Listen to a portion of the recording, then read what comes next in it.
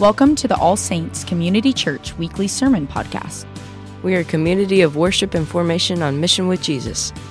We are committed to being rooted in the Scriptures and the historic Christian faith, and to kingdom life in the power of the Holy Spirit. As you listen, may you be encouraged and empowered to know the Lord Jesus and make Him known. For more information on who we are, visit allsaintsokc.org or follow us on Instagram, Facebook, or Twitter at ASCCOKC.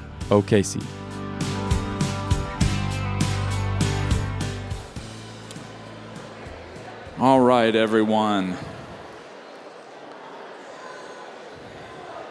Let's look into the Scriptures together for a few minutes here.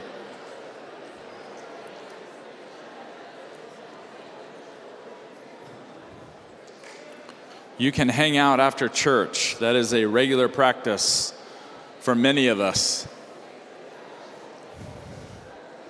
Some of us aren't out of here until after 1. All right, first passage we're going to look at is 1 Corinthians 11. So you can grab your Bible.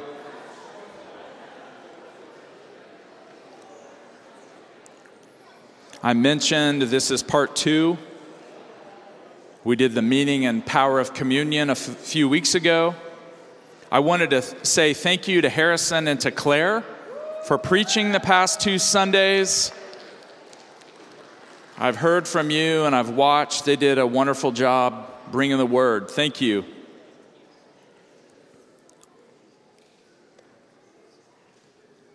So today we're going to take some time here to look further into the meaning and power of communion. And as we did a few weeks ago, we mentioned some of the other names. And so the Lord's Supper and the Eucharist and Holy Communion. And what I want you to think about today is that the Lord's Supper actually becomes for us Eucharist, which is a word that means thanksgiving. And then the Eucharist becomes for us Holy Communion. Do you see that? The Lord's Supper leads to thanksgiving and praise to the Lord for who He is and what He's done. And then that thanksgiving and praise brings Holy Communion between you and the Lord and one another. So there's different names to shine the light on different aspects of this diamond that celebrates the crucified, resurrected Jesus. So today we're going to look at remembering and proclaiming Christ's death. We're going to look at receiving God's love through Holy Communion. We're going to look at how communion nourishes us, Christ the bread of life, and then we're going to look lastly very quickly at being unified as Christ's church through the Lord's Supper, through the Eucharist, through Holy Communion. So, Lord, we ask you for your grace, for your presence, your continued presence as we look into Scripture, as we meditate together on your death, your shed blood, and your resurrection. And we pray in your mighty name, Jesus. Amen. So the first thing we're going to look at is found in 1 Corinthians 11, 23 to 26, if you want to look there. This is one that we typically read when we do communion as a church on Sundays. And as you're watching, we're in kind of a shift. We're trying to learn how to implement communion every Sunday.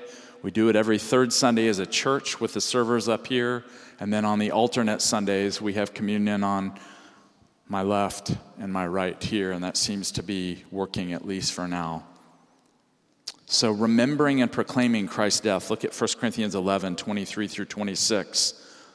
The Apostle Paul says this, I received from the Lord what I also handed on to you, that the Lord Jesus, on the night He was betrayed, took a loaf of bread.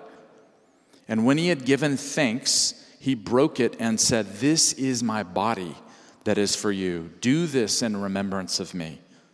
In the same way, He took the cup also after supper, saying, this cup is the new covenant in my blood. Do this as often as you drink it in remembrance of me. Then verse 26, for as often as you eat this bread and drink the cup, you proclaim the Lord's death until he comes. So this right here kind of encapsulates what Holy Communion is about. And Paul talks about receiving this powerful sacrament or means of grace from Christ. And so it comes from Christ through the apostles to practice for all time. And we saw that last time we looked at communion, right? We remember Christ's broken body and shed blood through the bread and the cup. Now, if you can remember, a couple weeks ago, we looked at the Lord's Supper and how it was rooted in an event in Exodus 12. What was that, church? We said that it was prefigured. The Lord's Supper was prefigured in an Old Testament event and practice. What was it? The Passover. I heard from two of you. Thank the Lord, two of you were listening. Exodus 12. And so we saw that Jesus, with his disciples, they were celebrating the Passover, and Christ made it the Last Supper. And at that moment, he was becoming the Passover for us. And just like the Passover, I want us to meditate on this. I really want our experience of Holy Communion to be richer.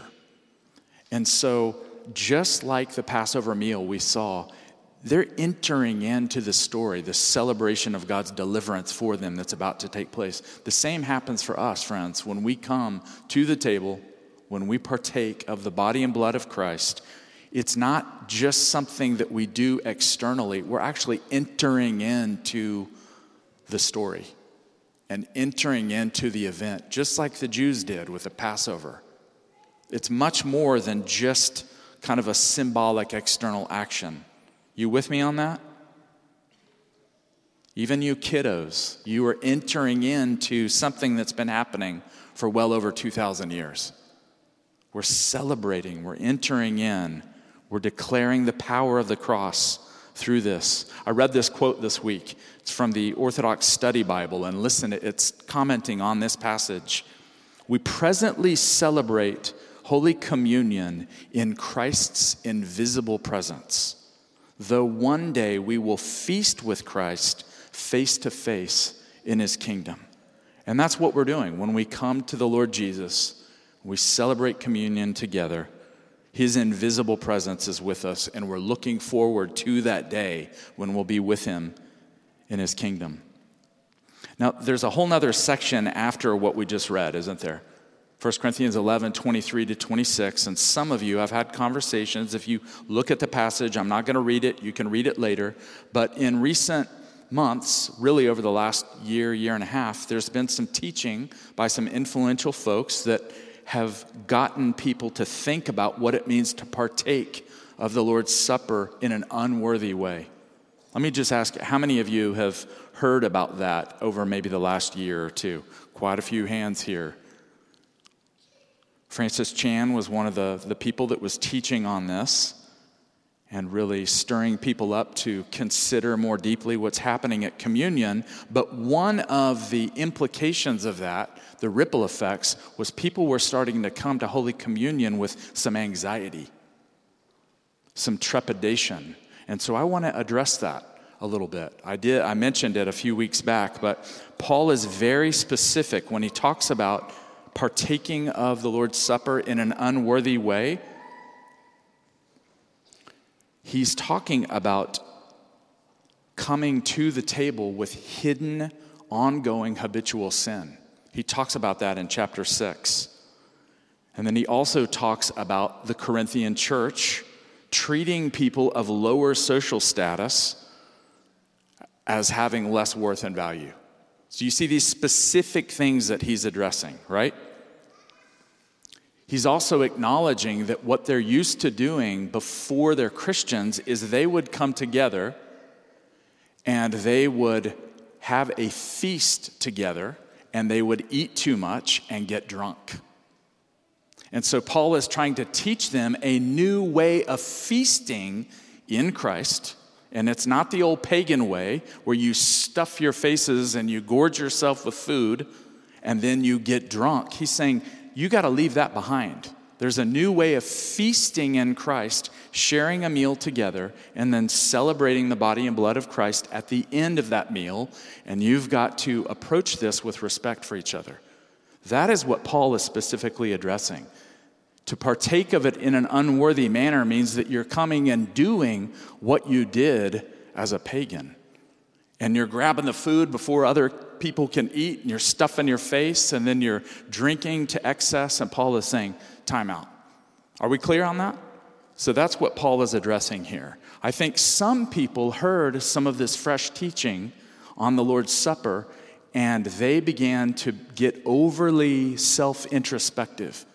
They started thinking, before I can take communion, I have to turn inward and do a really deep, thorough examination to make sure that I'm okay before I come to the table. Otherwise, I'm going to be judged and disciplined by the Lord. Do you hear me on this?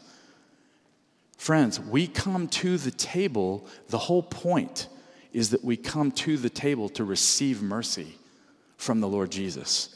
Yes, we do examine ourselves. If you're stuck in habitual sin, you have something to work through with someone else, then that needs to be done. But the notion that you or I could do thorough enough self-examination before we come to the table really cuts against the grain of the whole gospel. Do you hear me on that?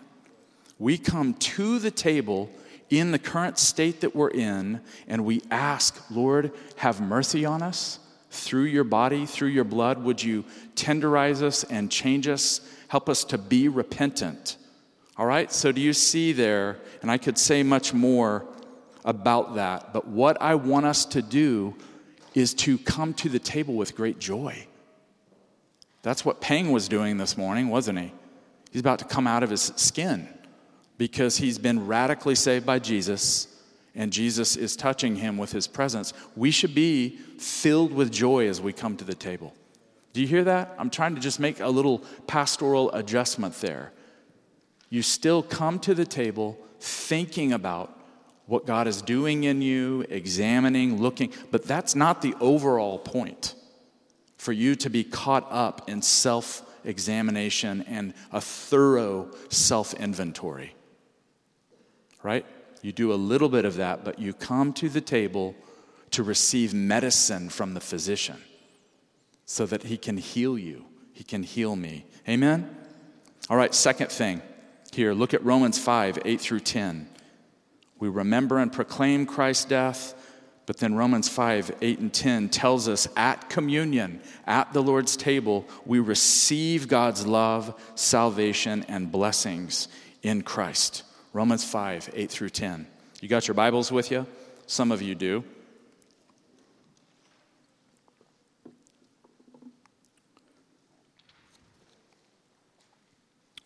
Romans 5, 8 through 10 says this. Again, keeping in mind coming to the Lord's Supper. But God proves or demonstrates his love for us in that while we were still sinners, Christ died for us. Much more surely then, now that we have been justified by his blood, will we be saved through him from the wrath of God. For if while we were enemies, we were reconciled to God through the death of his Son, much more surely, having been reconciled, will we be saved by his life. Friends, when we come to the table, we're receiving the Father's love. So this morning, for those of you that are going to come to the table, you are celebrating the fact that God loves you big time. That's it. That's the message of communion, of the Eucharist, of the Lord's Supper, is that I am loved by the Father, and that he's demonstrated how much he loves me as a sinner through the self-offering of Christ on the cross. And this passage right here, just these few verses, let us know that the Father is reaching out to us in our sinful place, in our sinful state, in our process, and he's saving us from the abyss of our sin and of ourselves. And so the message of communion is the Father saying, I love you. I love you. I love you in spite of you. I love you, and I am at work in you. And my Son came to save and rescue you from your sin and from yourself. And we could go on, and from your pride, and from your self-confidence, and from your tendency to stray, all of those things. Holy Communion is the moment where the Father is drawing us to himself. Amen? You hearing me on that? That is good news. That's the gospel. The table preaches the gospel. Every time we partake of the body and blood of Christ, we celebrate the fact that we're justified by his blood. We were singing about this morning, weren't we? Singing about his righteousness. In this text, Romans 5:8 and following says many, many things. But even as we come to communion, it's a reminder that as sinners, clothed in Christ, we are coming to him, and we're reminded that in the holy courtroom where we stand before a holy God, rather than hearing you're guilty, we're hearing you're not guilty through the blood of Christ.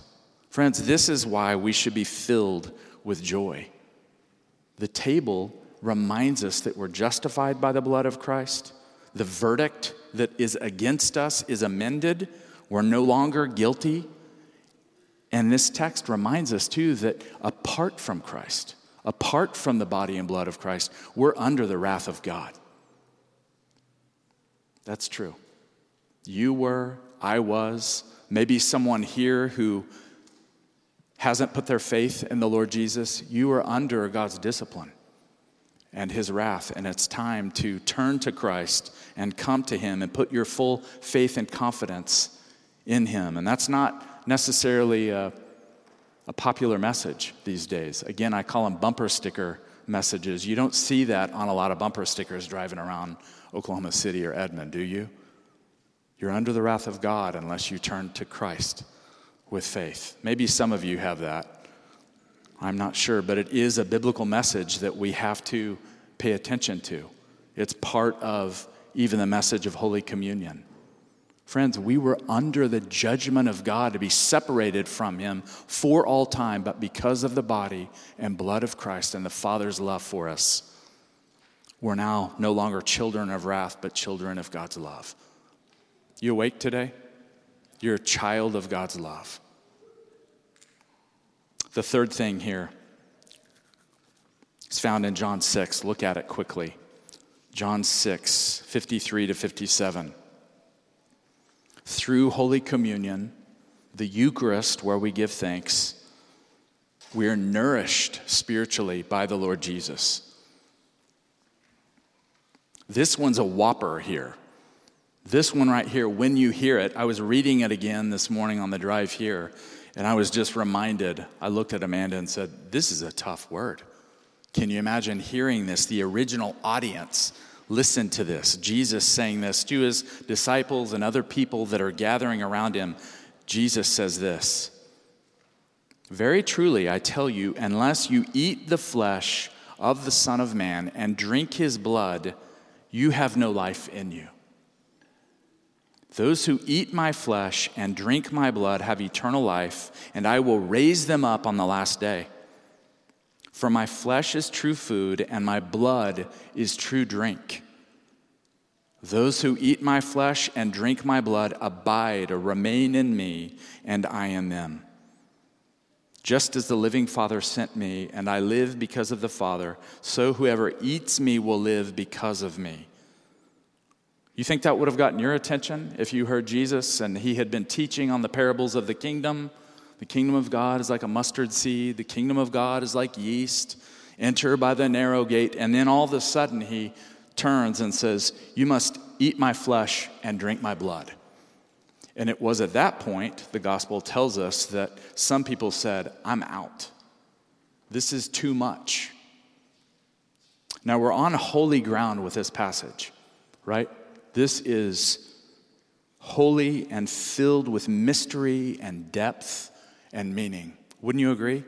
So we're not going to be able to plumb the depths of that in a few minutes, but I do want to make a couple of comments, and one is, friends, this is symbolic language, isn't it?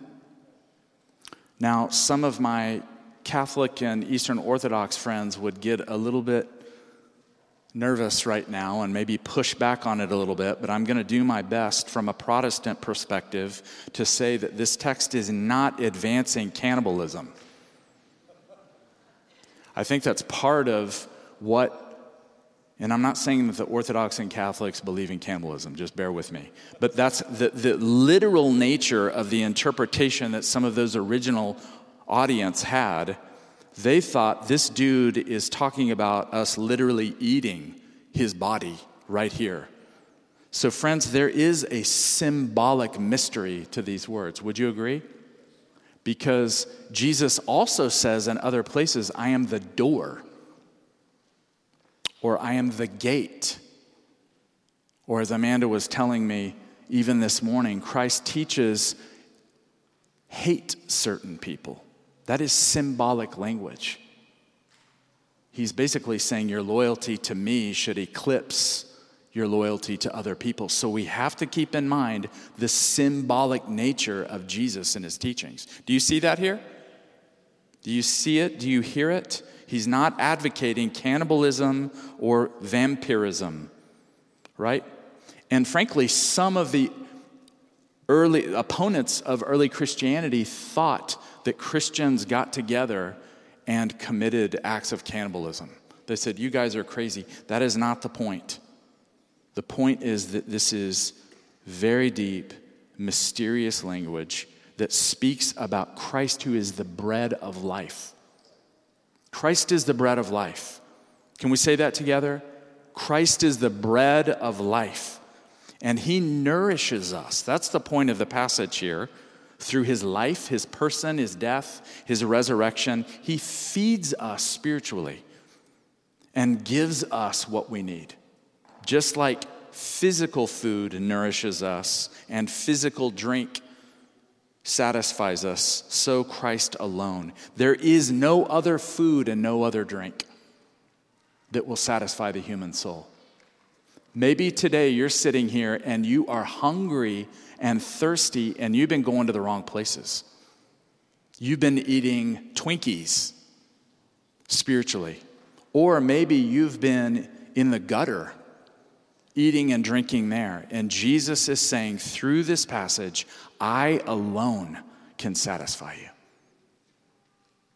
Through who I am, through my life, my death, my resurrection. You must, through faith, lay hold of that. That is what it means to partake or eat of Christ, is through faith, through devotion to him, through love to him, reaching out and saying, I am taking in the nourishment that you are and that you are provide. Do you see that, church? This is the essence of our faith that we're celebrating here. And in the backdrop is the message that no pleasure, no money, no sexual pleasure, no food, no possessions, no power, no fame, no influence, none of that stuff is going to satisfy your restless heart.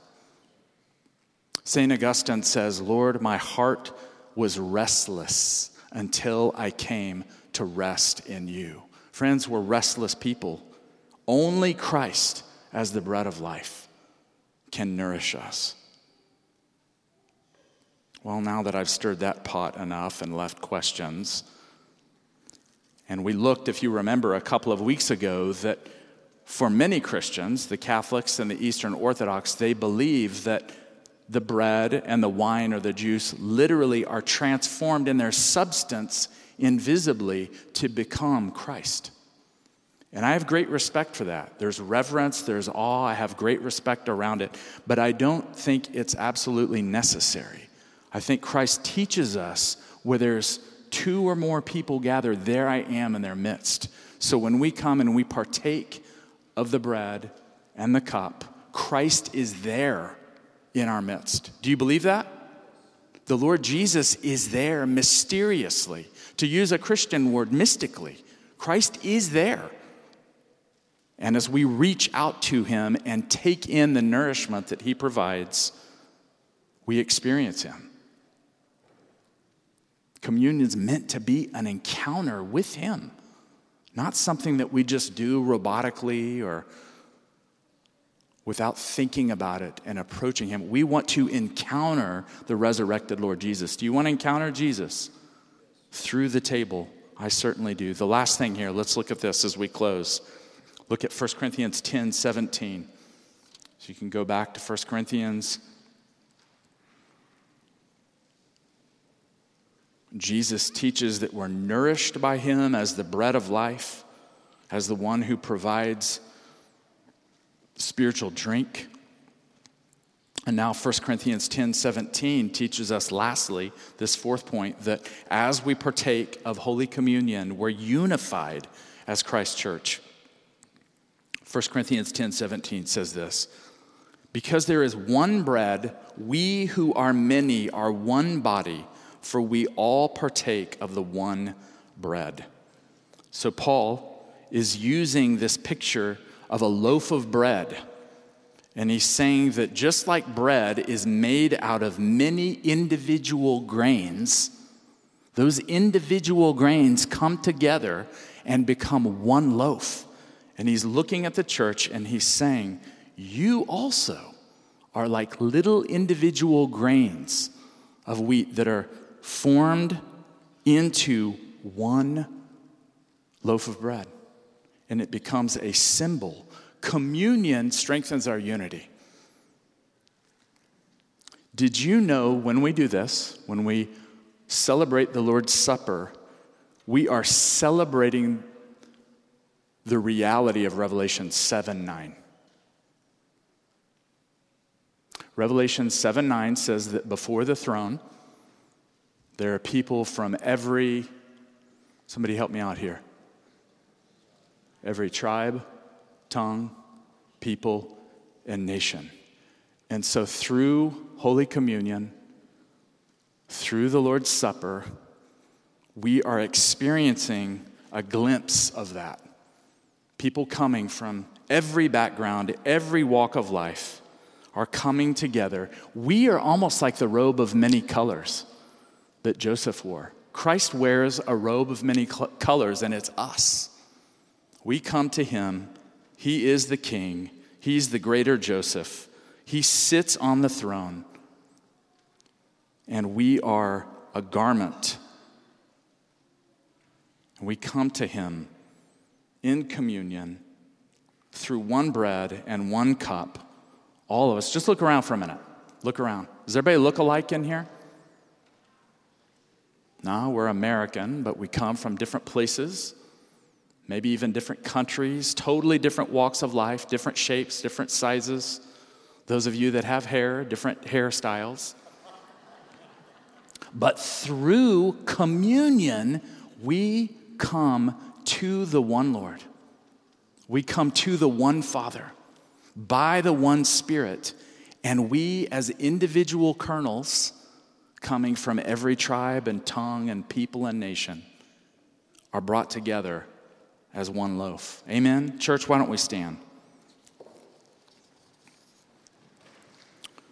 Just hoping to stoke a little bit of that theological fire in us, the meaning and power of communion. Through it, we remember and proclaim Christ's death. We receive God's radical love through Christ. We're nourished by the Lord Jesus, and we're unified as Christ's church. Next Sunday, we're going to look at prayer, trying to do some basics here, and we'll look at prayer next week. So, Lord, we thank you for your word. We thank you for this time together in your presence through worship in song and singing, and worship through the word of God, and worship through the sacrament, through the Lord's Supper, through communion, through Eucharist and Thanksgiving. We pray you would take us deeper as a church into the reality and the mystery of your broken body and your shed blood. We pray that in your mighty name, Jesus. Amen. So we're learning to do several things here. They overlap. I'm going to ask the ministry team to come up if you would. And if you are in need of a breakthrough from God, you need prayer for your body, your mind, maybe for a loved one, a situation, you can come up with one of these folks here. Going to need some more people to come up. Another thing we're doing is growing the prayer team. Going to need some more people, 3 or 4 of you. Maybe some young adults to come up and be a part of the prayer team. And then you can peel off as well and participate in communion. And then as I said earlier, you're getting the drill here. You know, communion on the left, communion on the right over here. People serving that. So you can get Holy Communion and then you can come and receive prayer as well. And we'll linger in the Lord's presence. Love having you in here, kiddos, you young ones. It's good. Future leaders of this church. Love having you in here. All right, let's linger in the Lord's presence together, church. Come to the table. Come for prayer ministry.